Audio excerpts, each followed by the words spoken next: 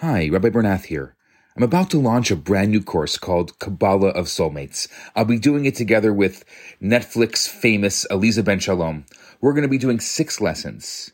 What is love? Is love enough? Does true love exist? Talking about Kabbalah, talking about soulmates, my 2 favorite topics. It's going to be 5 self-guided lessons, a beautiful workbook, and then 3 Zoom discussions so that together we can really work through a lot of the ideas that we're going to talk about. I'm excited because it's starting very soon, and I would love for you to sign up. I'm going to put a link in the show notes. I'll see you there. Hi, I'm Rabbi Yisrael Bernath, and welcome to my Daily Torah Thoughts.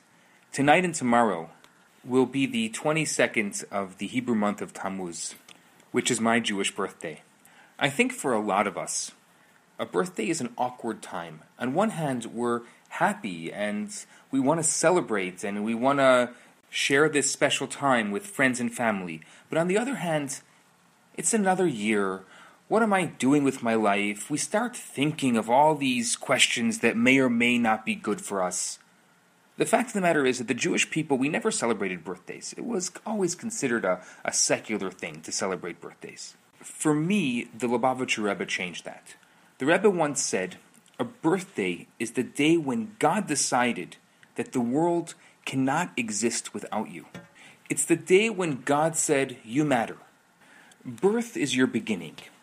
It's a window to the chance of a lifetime, the chance to fulfill your unique mission. So a birthday is a momentous occasion to be commemorated just as a nation commemorates its birth or an organization celebrates its founding. It's a day to celebrate and to give thanks and to reflect on how well we're fulfilling our mission, on how well we're fulfilling our calling. You see, because time itself is like a spiral, something special happens on your birthday each and every year. The same energy that God invested in you at birth is present once again. It's our duty to be receptive to that force. But how do we do that?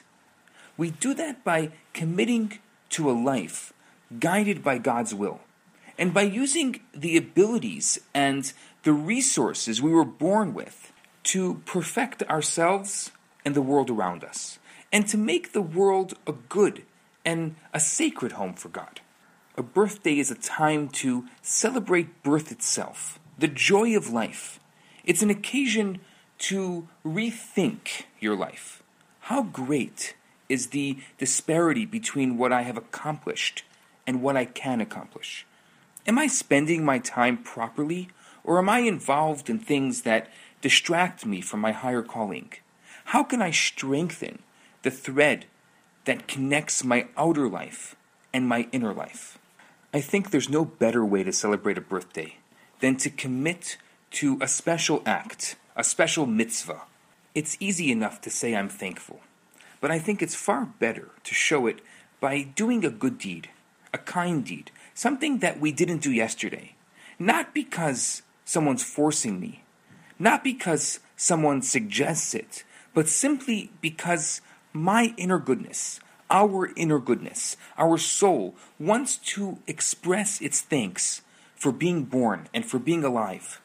The ancient sages tell us that on our birthday, Mazale Gover, it means that we're infused with an added spiritual energy. With this additional energy, we have the power on our birthday to bestow blessings. I want to take this opportunity to wish you to tangibly experience the fulfillment of all your heart's desires in both the material and the spiritual dimensions of your lives, for good health, for wealth, and for happiness, for joy. A life of love, a life of laughter, and a life of lasting goodness in everything. And I'd like to invite you this Saturday, this Shabbat, after the prayers at Chabad NDG at 4020 Hingston, to join me for a special birthday celebration. Come make a l'chaim. Come share this special day with me. Thanks so much for listening. I'm Rabbi Yisrael Bernath. Have a very special day.